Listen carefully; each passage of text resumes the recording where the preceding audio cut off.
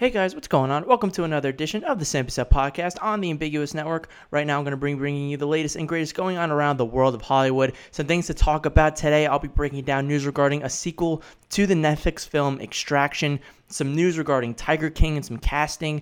But before I get to any of that, the first thing I want to talk about, leading off from May the 4th yesterday, which I hope everyone had a good Star Wars day, is some Star Wars news in a galaxy far, far away, and some news that broke yesterday from Twitter and from two of the personal accounts of two very well-known directors, specifically Peyton Reed and Robert Rodriguez, announced yesterday that they are two of new directors that will be directing episodes in Season 2 of The Mandalorian, and they join a directing pool in Season 2 that consists of Jon Favreau, who is one of the showrunners or the showrunner creator of The Mandalorian, Dave Filoni, who's also a showrunner on the show, and one of the directors from last season, Bryce Dallas Howard and Rick Famuyiwa are coming back as well, and they're joined by newcomer in the directing pool, at least, Carl Weathers, who portrays a character in The Mandalorian. And this kind of goes off of what I was saying yesterday, talking about the docuseries that's on The Mandalorian right now, talking about the behind the scenes of what went into making that show. And the first episode kind of featured the directors and how they all had different voices, but came together to tell this one story, but added their own different flares of what makes them great directors in each of the episodes. And when you bring on the likes of Peyton Reed and Robert Rodriguez, Peyton Reed has had some experience like Taika Waititi did last season with working with Disney coming from the MCU, which Peyton Reed has directed both Ant-Man and Ant-Man and the Wasp. So he has some familiarity with working with the Disney company and working on a big budget production feature film. So coming to this is exactly the same kind of thing which Taika was talking about, where he kind of came in and was the know-it-all. He knew how to kind of the weight and the stakes that came with directing this big budgeted television show that feels like a movie in the sense and is basically a 4-hour movie that is told with this beginning and this end. And when looking at this directing pool, you have people again that were from Season 1 and some that are coming to Season 2. Even though Jon Favreau didn't direct an episode last year, A, he has a directing experience, and B, he was on set all the time, and he writes the show itself, so he has an idea of what to actually do. So even though he's a newcomer to directing the show, he's been involved, obviously, since the very beginning. The one other one that is new is Carl Weathers, who, from what I know, hasn't had any kind of directing credentials, directing experience. So this will be something new for him to do, and I'm excited to see that. And then, of course, the other big one is Robert Rodriguez, who has done the likes of Sin City. He's done the Spy Kids franchise. He's really kind of done a lot of smaller indie films that are big in genres, but feel small scope in the sense of they feel different in the styles that he brings, which is really good. And again, it goes to that point of trying something different and new in the episode that Robert Rodriguez will be doing. And in the episode, we'll know at least that in the Robert Rodriguez episode, Baby Yoda will be involved, since the selfie that he took involved Baby Yoda and will look like to be the Mando's ship that he had in Season 1. So this is exciting. It's interesting to see that, again, the consistency that Jon Favreau is having, the directors he chooses. He knows the kind of directors he's eyeing for. He talked about that in the docuseries yesterday. So knowing the information that I know from what he was talking about and finding the directors and coupling it with people that know this world already, with Filoni, Favreau himself, Bryce Dallas Howard, and Rick Famuyiwa, combining those with 3 additional directors, I think is exactly the kind of balance that you need in crafting this kind of television show. The one thing that is omitted, but it makes obvious sense, is that Deborah Chow doesn't seem like she's going to be a part of this season. It's not official, the full directors list of who is going to be directing each of these episodes. Right now, there are 7 directors that are in contention for The Mandalorian this season. Now, last season, each director had, other than Bryce Dallas Howard and Taika Waititi, each director had 2 episodes apiece. And if, say, this is another 8-episode season, then it seems like every single person will have at least 1 episode to work on. So for Deborah Chow, maybe she gets to work on one additional episode. Maybe she's that 8th spot, unless Favreau, Filoni, or somebody else is taking double duty on one of these on both episodes. But it's not seeing Deborah Chow's name, if it really comes out from Lucasfilm that she's not a part of the season of directors, isn't surprising because she's working on her own Star Wars show with the Obi-Wan series, which she's directing every single one of those episodes, which is a bigger challenge to do. But if there's anyone that's up to it, it's definitely Deborah Chow. And seeing that my favorite episodes from The Mandalorian were the ones that she directed, she has an eye for this universe. From the documentary, again, it seems like she has this kind of get down to business, have fun on set, but we got to do what we got to do. And I can see why they selected her to do every single episode of that Obi-Wan show, even if it's just 6 episodes.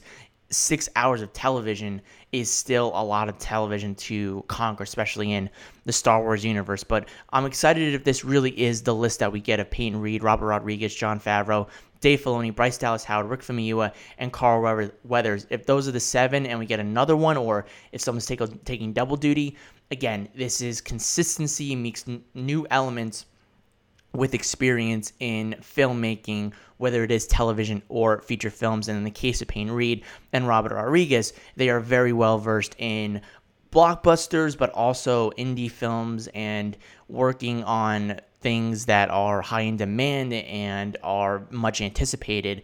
So that's exactly what you need when working on a show like The Mandalorian. What do you think about Peyton Reed and Robert Rodriguez coming on to direct The Mandalorian? Let me know what you think down below in the comment section and leave your thoughts. Moving on now, away from a galaxy far, far away, after spending the beginning of this show and all of last episode talking about Star Wars in honor of Star Wars Day, to move on to some other things that are going on in the world of Hollywood. And the first thing I want to talk about is some news that came out from Deadline yesterday, exclusively talking about a sequel to Extraction, but also what came out over the weekend, which was the prediction of the massive ratings that Extraction seems to be getting in the next few weeks. Now, according to Netflix and Chris Hemsworth, who came out on Instagram himself and announced that Extraction will become the highest rated Netflix film in terms of viewership and household viewership, with around 90 million households viewing the Extraction. Now, this is a film that was written by Joe Russo. It was produced by their production company, AGBO, and there's some accounts to take into this. And the first thing you have to take into account is the times that we live in right now with the coronavirus. Even though these are unprecedented, horrific times, especially when it comes to the entertainment industry, some things when it comes to consumer content streaming, they seem to be the ones that are having a big boom right now. With Netflix, it was just a really good aligning of something like this happening, in which people are stuck, there's nothing to really go see, theaters are shut down, and the thing that you get is this big action blockbuster produced Netflix movie with an A-lister star in Chris Hemsworth, and you hear good reviews about it, so it makes sense that people will want to check this movie out.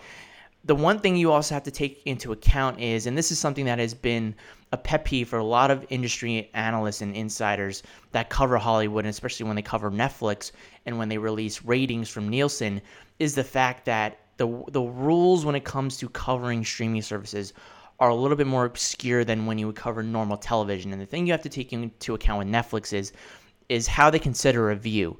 And this is where the not shadiness, but really where the uncertainty comes into effect when judging Netflix, and that is that a view counts for every single person when they've watched 2 minutes of a movie or a television show. And in the case of a movie, watching a few minutes of it, basically you count as a view. So say if you're not enjoying the movie and you're 30 minutes in, your click counts as a view already. So that accounts for something, even if you didn't watch it from the first minute to the very last minute. And so that's the one thing you have to take into account when looking at these numbers, which still, if just looking on at face value, it's incredible. And it speaks to the times that we live in, where people are just looking for anything to watch right now. And again, it has the ingredients to be something where you can just shut your mind off for a little bit and just enjoy it. I said that in my review last week talking about Extraction, where if I would give it a 6 out of 10, a B+, where it's something to turn your brain off. You can have fun with it. If you're an action junkie, this is perfect for you. It's got fist fights, it's got car chases, it has gun violence, it has everything you would want, while also a really good performance from Chris Hemsworth. So if you add all those ingredients in, you can come out with a quality movie, and you have a action entrepreneur, an action aficionado in Sam Hargrave, who directed this and is a stunt double and comes from that same schooling as Chad Stahelski and David Leitch, who are really, when you look at action films nowadays, you look at those two as being the cornerstone of this new era of action films that we get, specifically with the John Wick franchise, Atomic Blonde. And looking at Extraction, the numbers that it pulled in, it eclipsed Spencer Confidential, which during the quarterly earning talk from Netflix, it seemed like Spencer Confidential really blew it out of the water and was one of the highest rating movies that Netflix had conjured up. And that's the one that's directed by Peter Berg and starred Mark Wahlberg. Then you have Six Underground with Ryan Reynolds and Michael Bay with $83 million, Bird Box with $80 million, and Murder Mystery with Adam Sandler and Jennifer Aniston, and that accumulated 73 million views. So this movie was able to blow all that out of the water, and it makes sense, again, with the times that we're in. And this is also a credit to the Russo brothers and their production company in the fact that AGBO is something that's brand new. They just started formulating over the last few years, and really, I think when you look at directors that want to do their own things, but they play by the Hollywood system, you see the benefits that come with it. And they did a tremendous job in the MCU. You go from The Winter Soldier, Civil War, to Infinity War and Endgame. And Endgame, you're the directors that directed a great film and the highest grossing film of all time. So you have some credibility to there, where studios,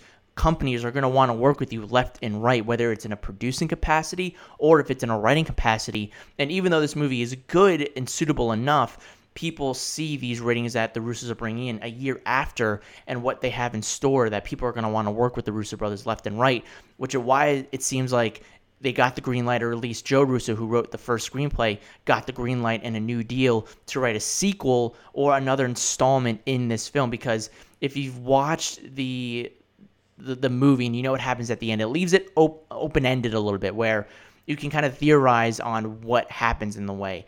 And they could go a prequel route, or they could go a sequel route.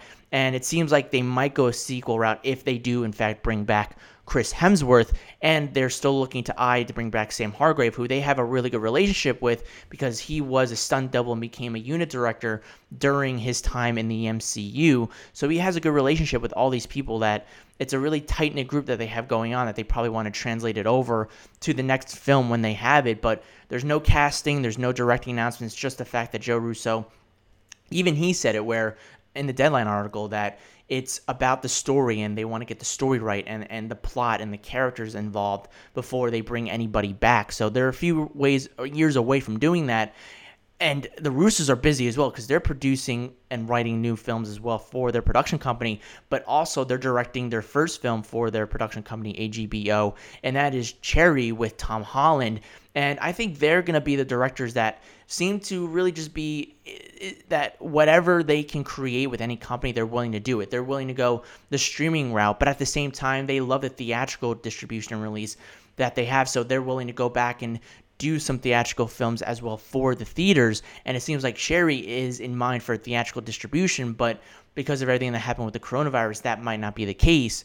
But this is, again, one of the first few things that are part of AGBO that are making the Russo brothers bigger names than they already were. And as directors, people are probably clamoring for them. And now that they have their production company, and you come out with something like an Extraction that is just a fun, mindless adventure that it seems like people were attracted to enough and were drawn to enough that they set records for Netflix, people are going to want to work with them as producers as well. So the Russo brothers are on an incredible high right now when you look at everything that's happened to them in the last year or so and for the future. But this is big news for Extraction. This is big news for Sam Hargrave, who I think is going to become one of those next great action directors from what we've seen him do in this film. The risks he's willing to take for himself and for the actual film, and delivering some incredible action sequences, I think was incredible. And so these are names to look out for in different statures. The Russo brothers with writing and producing, and also with Sam Hargrave, who is a turned stuntman to a director in the same vein as Stahelski and David Leitch from the John Wick lore. What do you guys think about Extraction's massive ratings and a potential next installment? Again, it could be a sequel, it could be a prequel, depending on the route that they want to go in. And if you've seen the movie, you know how it ends. Let me know what you think down below in the comment section and leave your thoughts. Moving on now to some new release dates that were given from Universal yesterday. And it seems like NBC Universal, who is having quite a week and a half or so in a span of a few days between everything going on with AMC and the theaters with Trolls World Tour and going to VOD and the theaters and the theatrical distribution, now seem like they're adding some more films in the next year or so. Specifically for 2022, they have announced 5 brand new release dates for Universal untitled event films that will be coming out in 2022. And the first one is set for January 14th of 2022. The next one's February 11th of 2022, June 10th, July 22nd, and November 18th. And the first two things that really come to mind when thinking about these Universal release dates is one of these movies the next Fast movie? Because again, Fast 9 was supposed to come out this year and Fast 10 was supposed to come out next year to close out this Fast saga that has started since 2001 and reinvented itself in 2011 with Fast 5. But because of the coronavirus, Fast 9, Universal decided to delay its biggest franchise, which has the potential to make $1 billion at the box office, moved it to April 2nd, 2021, which was the release date for Fast 10. And right now, Fast 10 does not have a release date as of right now, and it still doesn't. But one could theorize and speculate that maybe because Fast 9 plays really well in the summer, springtime, maybe the June 10th or July 22nd release date could be one for the Fast and Furious franchise. That's one to think about. Fast 9 was one that was going to play in May 22nd during Memorial Day weekend. Fast and Furious 6 did the exact same thing and made really, really good money at the box office. So those are two dates to look out for when it comes to maybe Fast 10 securing one of those. And then the other one is what's going to happen with this February 11th date on 2022, which is playing right alongside Thor, Love, and Thunder, the next film in the Thor franchise directed by Taika Waititi. And with Avengers Endgame in the rearview mirror, we have a lot of different superhero films in the MCU that are newcomers that kind of are the new Guardians of the Galaxy, the Ant-Man, Doctor Strange, where we're being introduced to these new characters, new heroes that are going to be with us for the next how many phases and years, like Iron Man and Cap were since 2008, 2011 to 2019. But the one character that has been with us since 2011 and is one now of the biggest mainstay, the oldest mainstay in the franchise now, the granddaddy of them now that Tony Stark is no longer in the MCU right now, nor is Steve Rogers as Captain America, is Chris Hemsworth Thor. So you have a popular character and a popular IP and with the biggest studio in the world right now, pairing up alongside it on an untitled film. First of all, we don't know if it'll be a mid-budget film. Will it be a big blockbuster right alongside Thor, Love, and Thunder? I don't think that's a smart move. I wonder if it is a big movie, if Universal will play chicken and move that release date, because we've seen Marvel Studios go up against other big blockbusters and stamp a release date for those films without knowing what the film is, the title is, the characters, what's going on.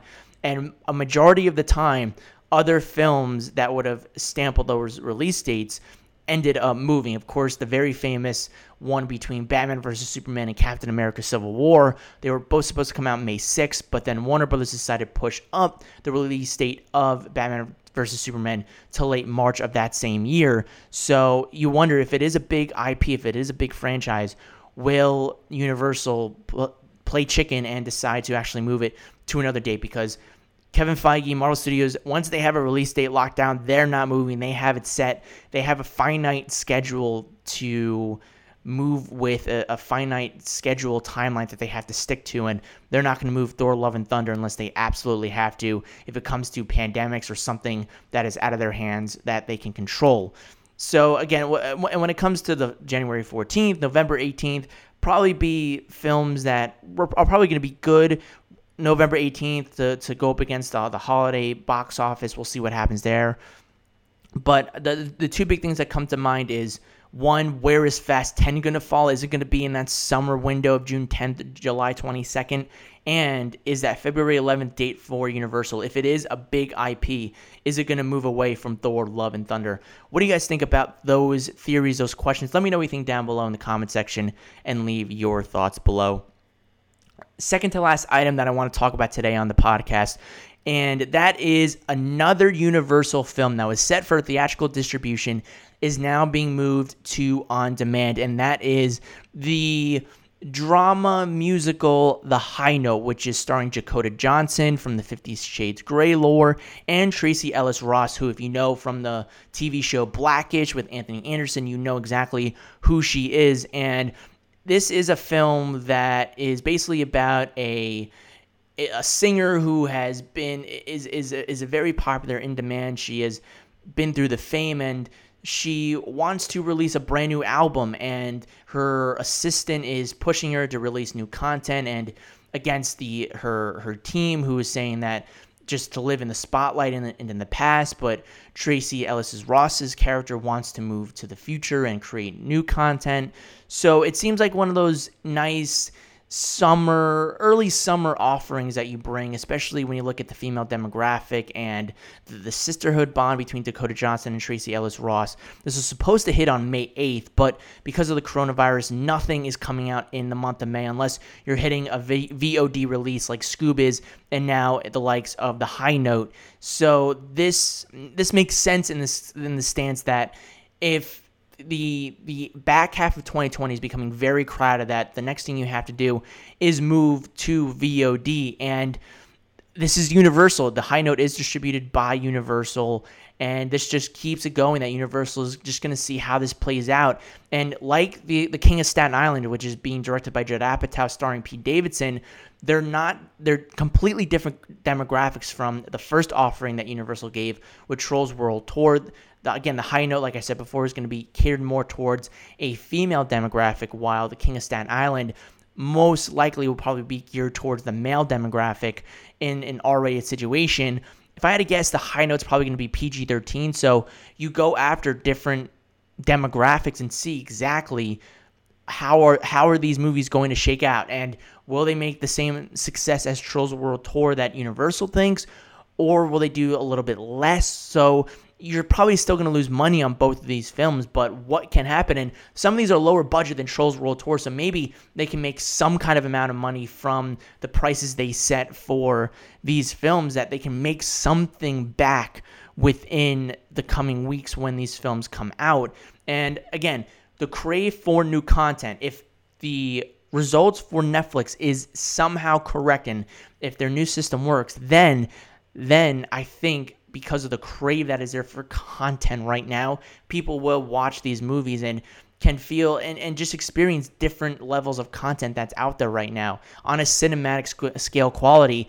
And again, Jeff Shale, CEO of NBC Universal, is still going on this train right now. He's not stopping, even with everything that happened last week with AMC in the theaters and with NATO, that they're still going to plunge ahead right now. And it makes sense in this degree that, again, the backlog of 2020, you're not going to be able to maybe release it in 2022. You have other films to focus on.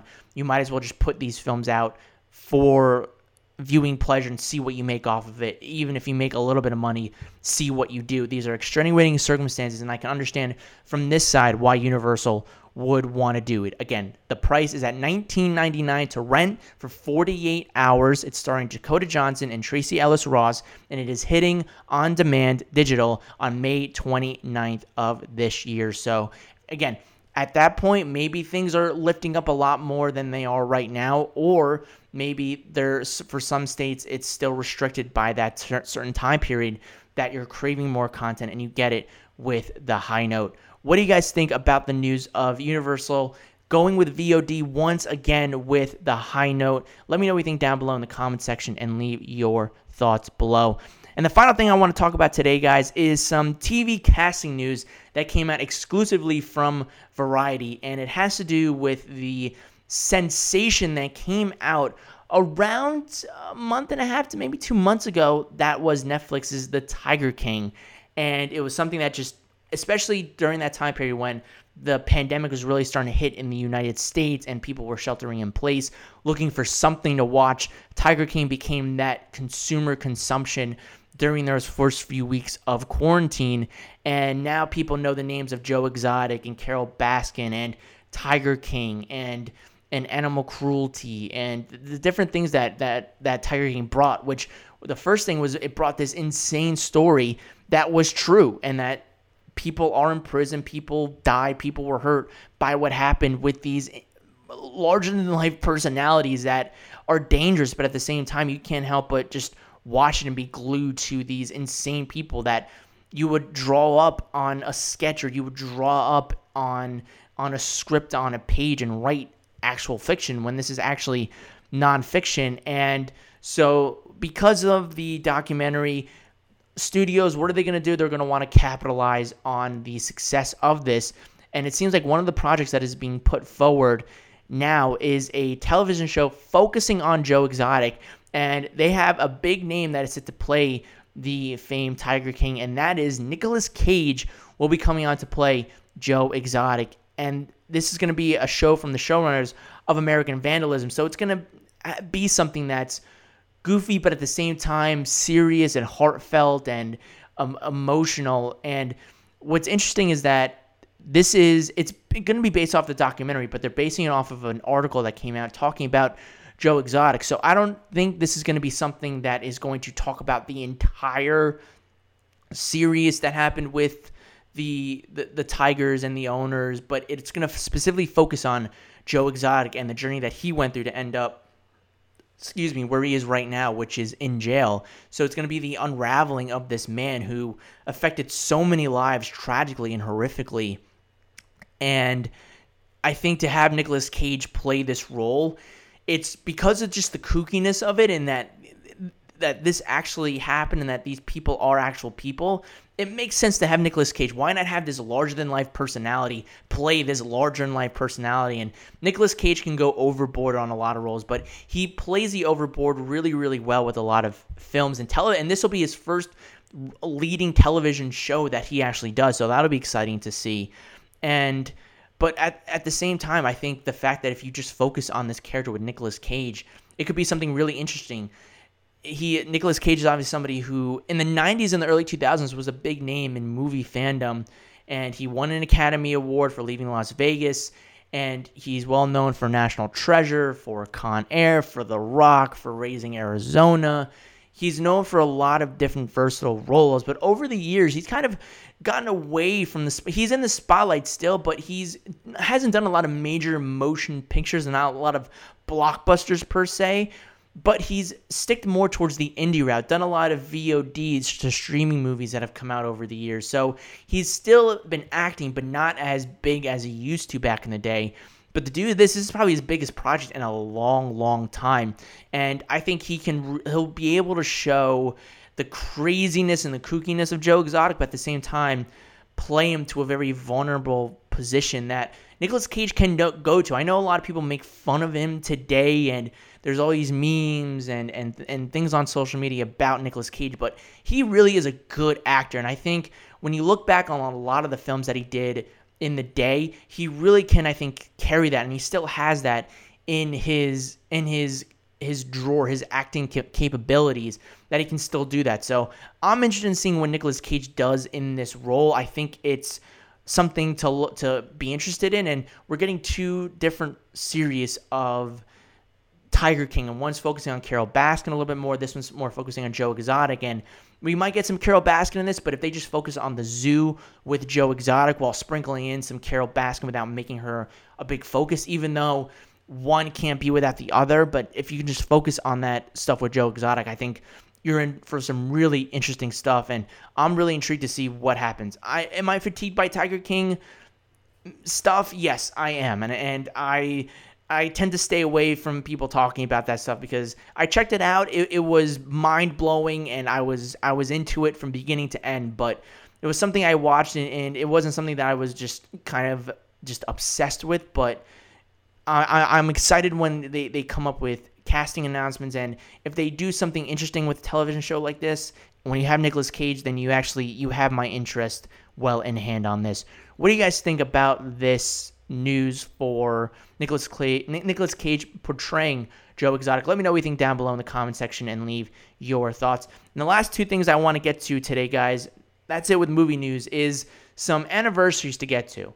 And the first one that I want to talk about, going back to Star Wars real quick, is yesterday is the unofficial official day of Star Wars, where everyone celebrates the world that George Lucas created in a galaxy far, far away.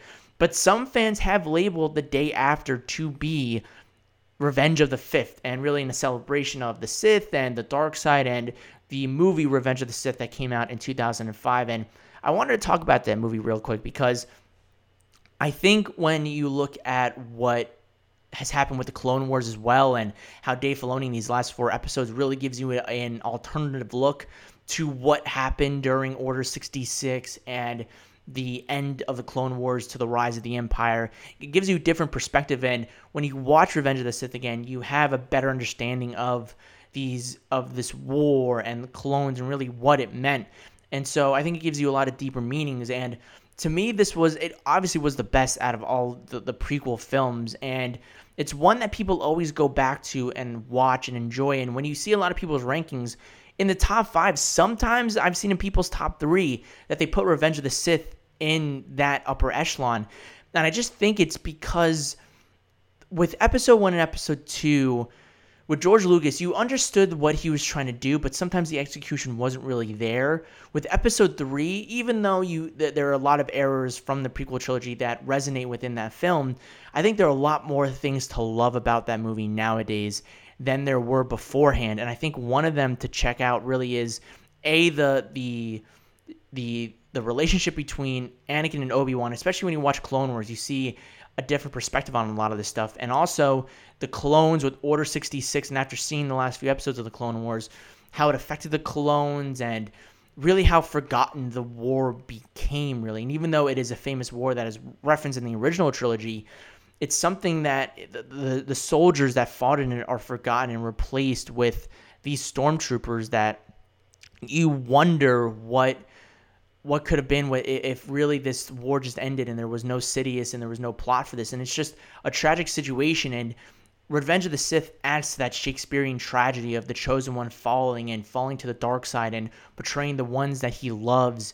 And I just think it's so poetic, and it's also just, it has great visuals, and even the story is somewhat emotional. And even with the characters that maybe you don't care about the first and second episode, but somehow you care about these characters more in this film. And I think it credits to at least George got the characters right, in the sense of, even though you might find some things like ridiculous, maybe Jar Jar Binks, or the dialogue in Attack of the Clones between Padme and Anakin, the chemistry isn't there and it's a little forced in, he still gets you to care about these characters in some way. And I think you see that happen in Revenge of the Sith. So it's just a little throwback that I wanted to give to Revenge of the Sith, and especially after watching the Clone Wars over the last few days. Then the last thing I want to talk about, I forgot to mention it yesterday just because of Star Wars Day, but yesterday was the 8th anniversary of the opening of the first Avengers film, directed by Joss Whedon, starring the cast of characters that we got introduced in and then we knew at the time, but we love even more now, with Robert Downey Jr., Chris Evans, Chris Hemsworth, Scarlett Johansson, Jeremy Renner, Tom Hiddleston, Kobe Smulders, and Samuel L. Jackson. And I remember the MCU always will have a special place in my heart, and it still does, but that first phase, I know it's looked back on now with more critical awareness, especially for the greatness that we've gotten over the years with the MCU since then. But to me, that phase 1 always has a special place in my heart because I grew up with them as a child, and kind of like how people grew up with Star Wars, I grew up with the Marvel Cinematic Universe, and I always heard about bringing together this idea and these people together, and it was something that I was anticipating for well over a few years at that time period. And to see that movie in theaters, I never had as much fun as I did during that time period. And I've gone to a lot more movies, and I've had a lot of fun in movies like Endgame, Infinity War, The Force Awakens. There have been movies that I've had fun in since Avengers, but at that time period, and even now since, it was just pure fun to just go and experience these characters. It felt like a comic book come to life. Like it felt like the way that it was shot, the colors, the way that it's presented to you in the theater just felt like a big scale comic book movie come to life. The wit, the humor, the action, the chemistry between these characters, it just felt like an Avengers comic book ripped from the pages and pasted and plastered onto the big screen. And the Battle of New York is just insane action, but it also focuses on the characters and different team ups that you have with them, and you see the struggle of them forming together and the chemistry between Downey Jr. and Evans and Hemsworth and all of them. It's just amazing. And I also think that the Avengers houses one of the best movie soundtracks that I've heard in a while, and it has Soundgarden's Live to Rise. I love that song. I listen to it all the time, and it gives me like a nostalgic feeling of my time when I was a kid going, and I was in high school when that movie came out, and going with my friends and experiencing that. The Avengers really brought a sense of childhood-like wonder to me. Even though I was a teenager at that point in time, it still brought this wonder-like to me that this actually happened, and people were hooting and hollering in the theaters, and I didn't experience anything like that until even a year before with Harry Potter and the Deathly Hallows Part 2. There was some cheering and it was packed, but the Avengers really started to bring a different theatrical experience to the big screen, and it all started with the Avengers with Joss Whedon and with Downey and Chris Evans. And even though, to me, Avengers Endgame is my favorite MCU movie of all time, the Avengers, the first one, ranks up there for me as well, just because of the insane amount of fun that I have always had for that movie, and it'll always have a special place in my heart for years and years to come as we get more MCU movies and MCU content in the years to come.